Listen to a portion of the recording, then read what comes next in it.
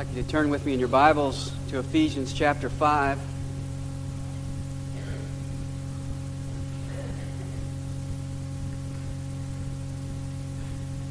Verse 1 says, "Therefore be imitators of God as beloved children." The word imitators is the Greek word from which we get our word mimic.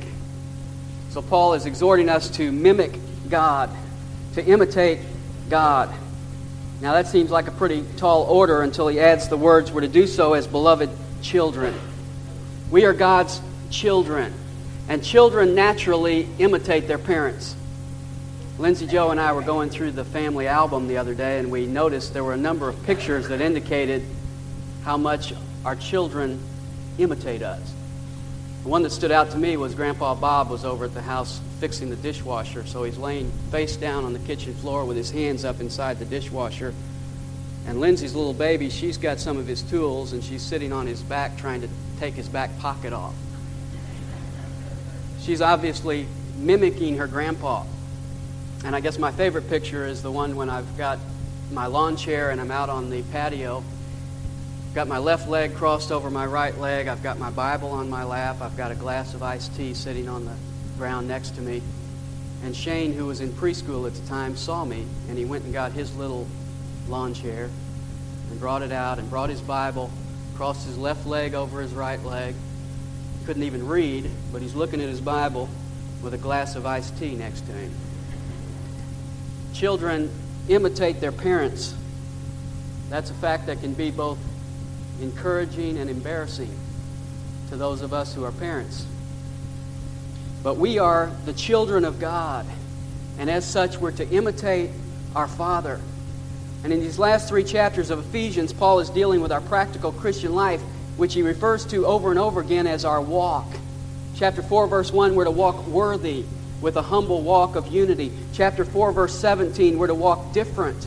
Chapter 5, verse 2, we're to walk in love. Chapter 5, verse 8, we're to walk in light. Chapter 5, verse 15, we're to walk in wisdom. And all of these exhortations of the last 3 chapters are summed up in this phrase in chapter 5 and verse 1, we are to be imitators of God. God is the one who expresses true humility. In the Godhead we see true unity. God is holy. God is love. God is light. God is wisdom. So all the goals that we have as Christians are just characteristics of our God. And I don't know about you, but it's a pretty awesome statement to say that we are to imitate God. I think of Isaiah chapter 6, where Isaiah saw the Lord high and lifted up, and he said, "Woe is me, for I am a man of unclean lips, and I dwell among a people of unclean lips, for my eyes have seen the King, the Lord of hosts." In my own merits, I ought to flee from a holy God, but by His grace, He has made me His child, and He invites me to imitate Him. Now that's not that unusual a commandment in Scripture. Jesus said in Matthew 5:48, you are to be perfect as your heavenly Father is perfect. Luke 6:36, be merciful just as your Father is merciful. And in 1 Peter 1:16 we read, you shall be holy, for I am holy. You say, well, that's impossible. Well, yes, it is, apart from grace. But you see, God has made it possible. That's evident in salvation, because at the point of salvation, you became a different person. 2 Peter 1:4 says, at that point, we became partakers of the divine nature. And chapter 4 of Ephesians, verse 24, says, we became a new person created in the likeness of God. It's also evident in sanctification, which is really just the process of our becoming like God. 2 Corinthians 3:18 says, we all with unveiled face, beholding as in a mirror the glory of the Lord, are being transformed into the same image from glory to glory. As we behold Him, we become like Him. So it's evident in our salvation, it's evident in our sanctification, it will one day be evident in our glorification, because John describes it this way in 1 John 3:2, beloved, now we are the children of God, and yet it has not appeared as yet what we shall be, but we know that when He appears, we shall be like Him, for we shall see Him as He is. So we are God's children. We share His nature. We will one day share His likeness completely, And so Paul's exhortation to us is that we are to imitate our Father. And the area he focuses on in our passage is love. Notice verse 2. And walk in love. 1 John 4:8 says God is love. If we're going to imitate Him, we're going to have to walk in love. But I like the way Paul words this. He doesn't say we're to feel love. He doesn't say we're to fall in love. He doesn't say we're to talk love. He says we're to walk love. Love is not a theory. Love is not simply our intentions. Love is not a gushy feeling. Love is practical. Love leaves footprints. We are to walk in love. 1 John 3:18 says, let us not love with word or with tongue, but in deed and in truth. So Paul gives us the exhortation to walk in love, and then he gives us some reasons as well, which is consistent with what we saw at the end of chapter 4, where he gave us a reason along with each exhortation, because he knows that the key to renewing our actions is renewing our minds. So he tells us to walk in love, and I see 3 reasons he gives us, which are all in verse 1. The first is because you have been forgiven, and that's seen in the word therefore. Therefore is basing it on what he said previously, and the last thing he said in chapter 4, if you'll notice, is just as God in Christ also has forgiven you, therefore be imitators of God as beloved children and walk in love. He is linking love with forgiveness. The fact of our forgiveness is the motivation for our love. Jesus said that same thing in Luke chapter 7.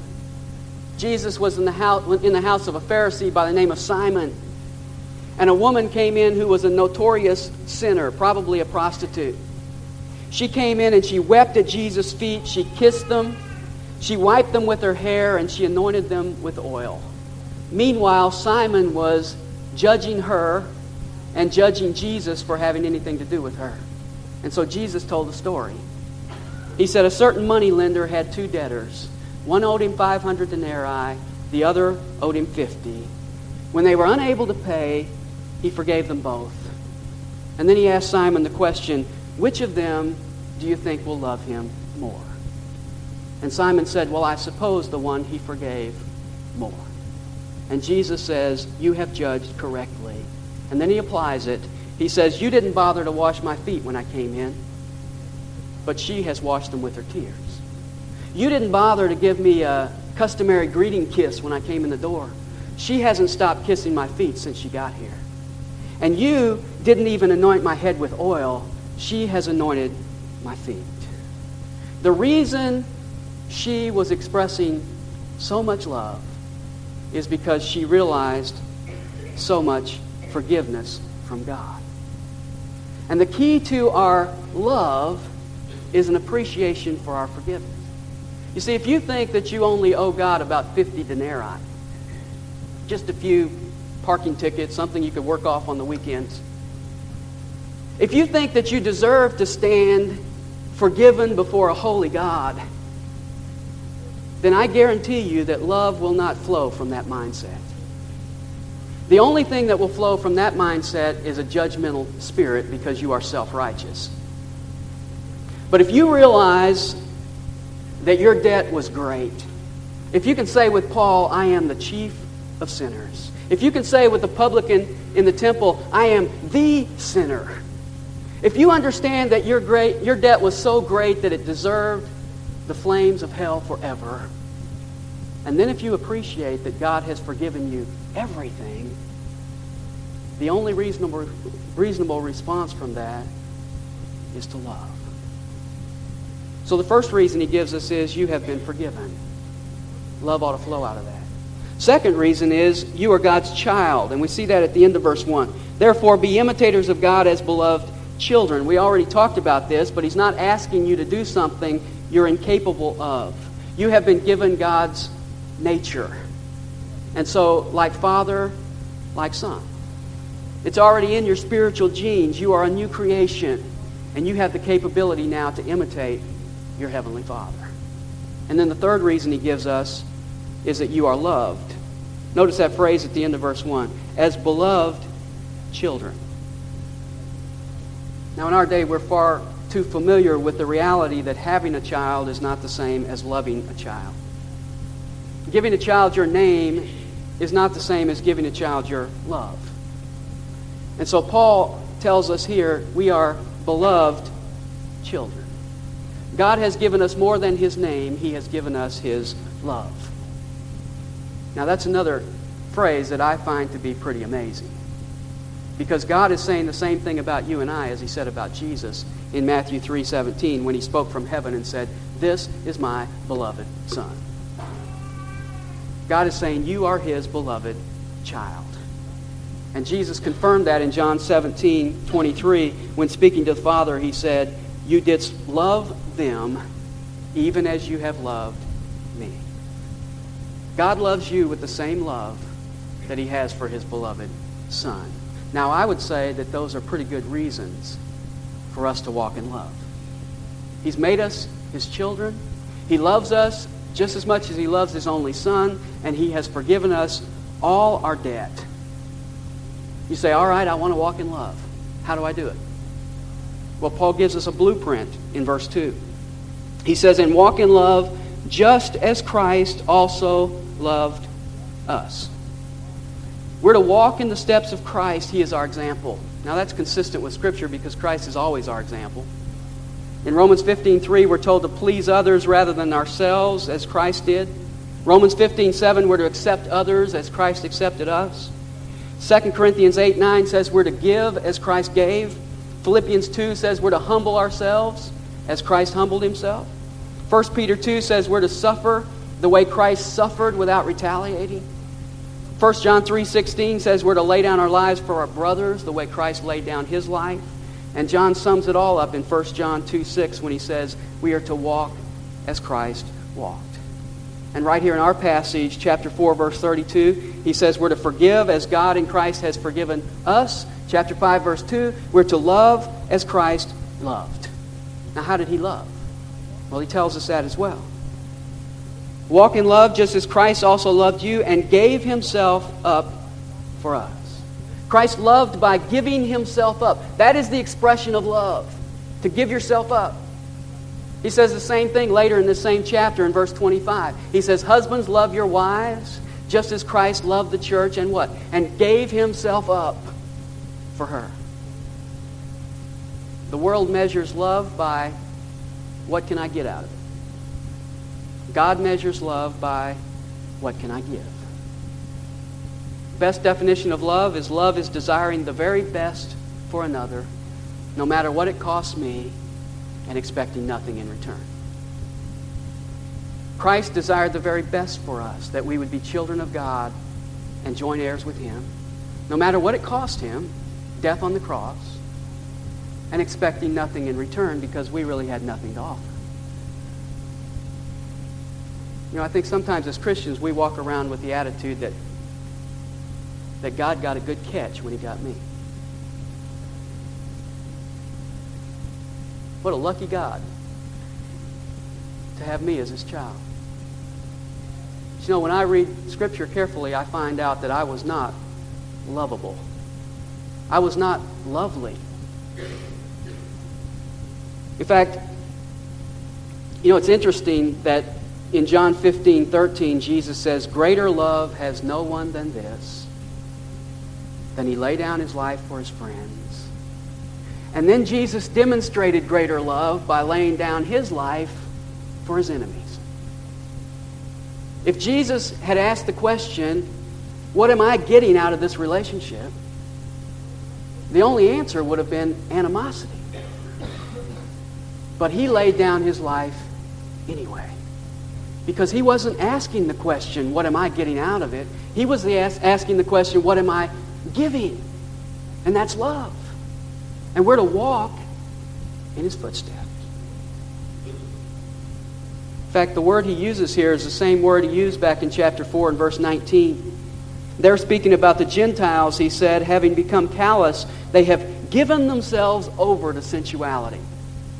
They have given themselves over to sensuality. That is, they have abandoned themselves to self-indulgence. We, like Christ, are to give ourselves over for others. We are to abandon ourselves to self-sacrifice. And Paul spells that out even further in the rest of verse 2. He says, and he gave himself up for us, an offering and a sacrifice to God as a fragrant aroma. Now notice those two little phrases. He gave himself up for us to God. That's important. He didn't give himself to us. See, in love, I don't give myself to someone else to let them dictate my life. I give myself to God for others. And that's what Jesus did. And it's expressed in two words here. He gave himself as an offering and a sacrifice. Both of those words remind us that Christ's death was not an accident. He gave himself as an offering. That's the idea that it was willingly. In John 10:18, he said, no one has taken it away from me, but I lay it down of my own initiative. I have the power to lay it down, and I have the power to take it up again. Jesus gave his life willingly. And then he was also a sacrifice, which indicates that he gave himself totally. It wasn't a donation. It wasn't a partial payment. When you eat bacon and eggs, the chicken made a donation, the pig made a sacrifice. And Jesus gave his life as a sacrifice. It wasn't partial. It wasn't a donation. He gave himself totally. And what did God the Father think about that? Look at that last phrase in verse 2. It was a fragrant aroma. It brought a pleasing sweetness to the nostrils of God. Now, what could make the death of God's only begotten Son sweet to him? How could Isaiah say in Isaiah 53:10, the Lord was pleased to crush him? Well, I think there's several answers to that. Number one is because it satisfied the justice of God. God was pleased because his wrath was satisfied.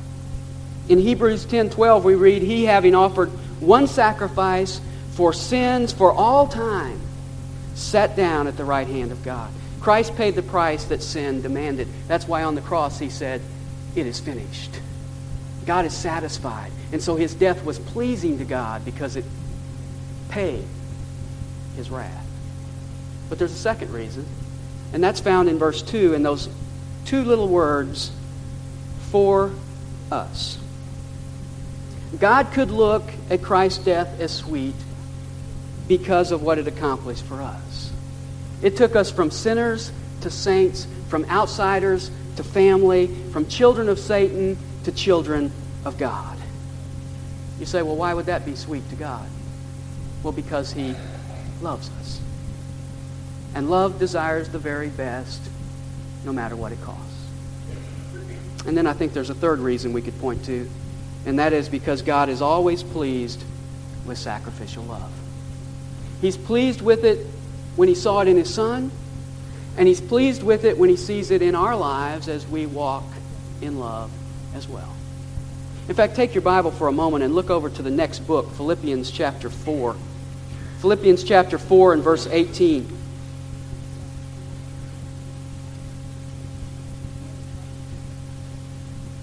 Paul is writing to the church at Philippi, and he says, but I have received everything in full and have an abundance. I am amply supplied, having received from Epaphroditus what you have sent. Paul received a gift from the church at Philippi, and notice how he describes it at the end of the verse. It is a fragrant aroma, an acceptable sacrifice, well-pleasing to God. The people at Philippi gave Paul a gift, and in giving it, Paul says it brought a fragrant aroma to God.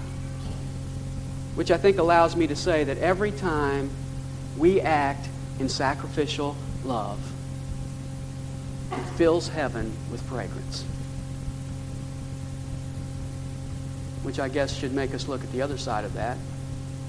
That maybe every time we don't, there's an odor in heaven. You see, this is the way God is. And when he sees us imitating him, when He sees this same kind of sacrificial love demonstrated in our lives, it pleases Him. Nothing makes Him happier than seeing His children walk in love. I love the words of the song in our hymn book by Annie Johnson Flint. His love has no limit. His grace has no measure. His power has no boundary known unto men.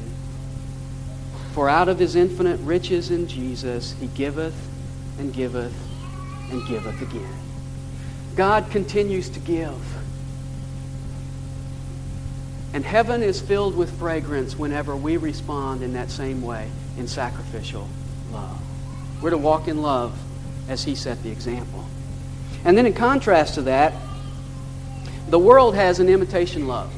In contrast to God's love, the world always has a counterfeit.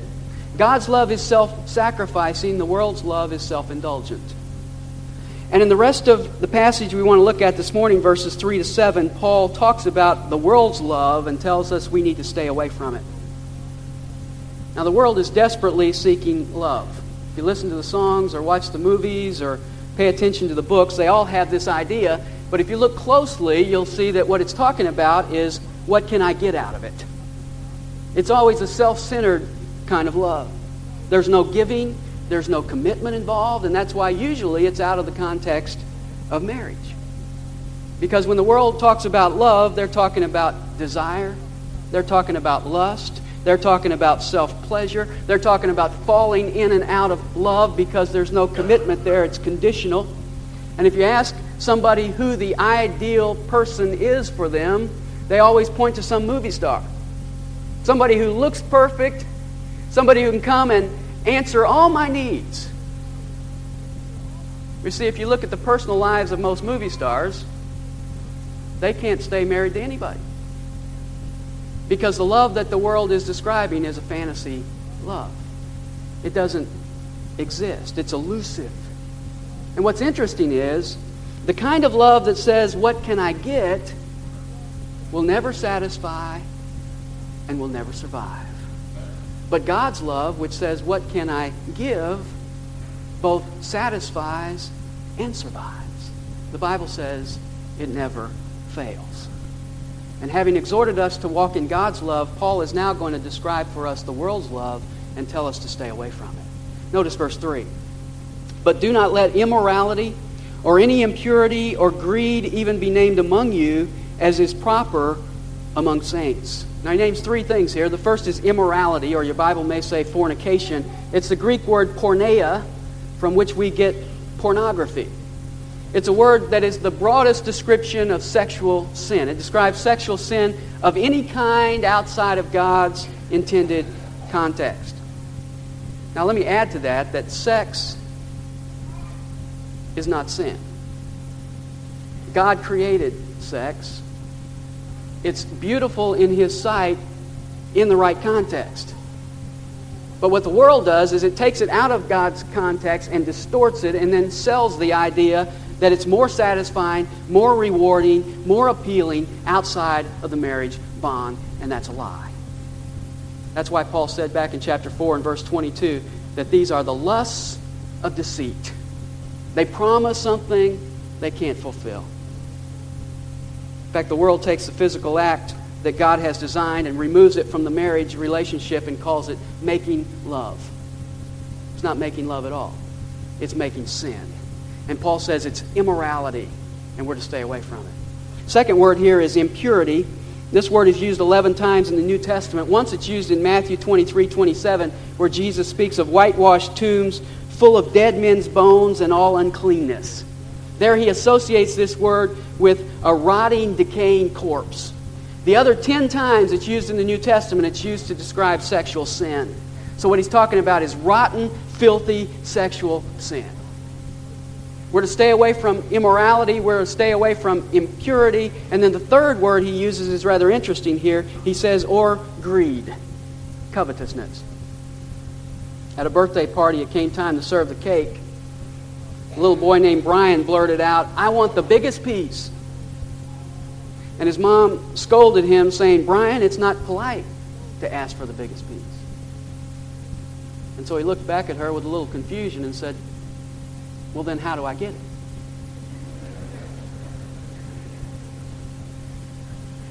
Covetousness, I don't have to explain to you.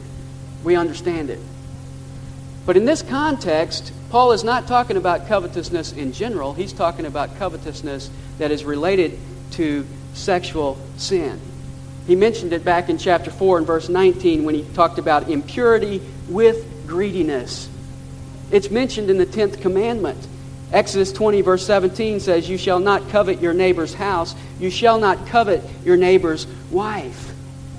It's that which is at the very heart of the world's counterfeit love. It's give me. It's greed. It's covetousness. And Paul says in this verse that these things are not even to be named among you. Why not? Well, look at the end of verse 3. He says, because you are saints. You are holy ones. You are ones that are set apart unto God. You say, well, this verse isn't speaking to me because I'm faithful to my wife. I haven't committed immorality. I don't get involved in that kind of thing, so I'm just going to sit here today and nobody's going to step on my toe. Well, you're wrong. Because if Paul didn't get you in verse 3, he gets you in verse 4. And look at that verse. He says, "And there must be no filthiness and silly talk or coarse jesting, which are not fitting, but rather giving of thanks." The word filthiness means obscenity, that which is disgraceful. Not only are we not to do those things, Paul says we're not to talk about them. And then he mentions two ways that we talk about them. The first is silly talk. That's from the Greek word moron, from which we get moron. And the other word means to say. And so it's a simple word. He's saying, talking like a moron. And in the context, what he means is he's talking about the person that just spews out obscenities without ever thinking of who's listening or what implications are. The person who just spews it out like a moron. That's the first way he talks about. The second is, he says, coarse jesting. That's an interesting Greek word. It means that which is able to turn easily. And what he's talking about is the person who has the clever wit, who can take what you say and turn it so that it has a sexual innuendo to it. So it has a second meaning to it. 90% of the humor on television is done this way. You take a naive statement and you twist it to have an impure meaning. Paul says there's to be no filthiness, whether it's spoken openly like a moron or whether it's wrapped in humor to make it more palatable. Paul says it's all got to go. Why? He says at the end of verse 4, it's not fitting. That kind of talk doesn't fit who you are. You are a saint. You are a child of God. You are to walk worthy of who you are in Christ. You say, well, if I cut out all that type of talking and thinking, what am I going to do with all my extra time? Well, Paul tells you at the end of verse 4, but rather giving thanks. Giving thanks is one of the most unselfish things you can do. It stands in stark contrast to greed. Greed says, I deserve more. Thankfulness says, I don't even deserve this. Greed is the attitude that takes.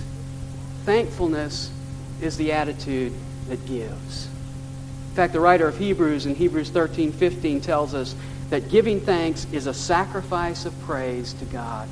Thankfulness is actually giving in itself because we're giving a sacrifice of praise to God.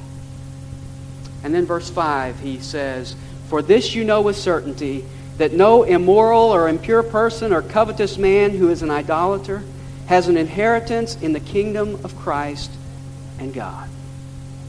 Now, Paul has taken the sins that he mentioned in verse 3 and he's attached them to persons.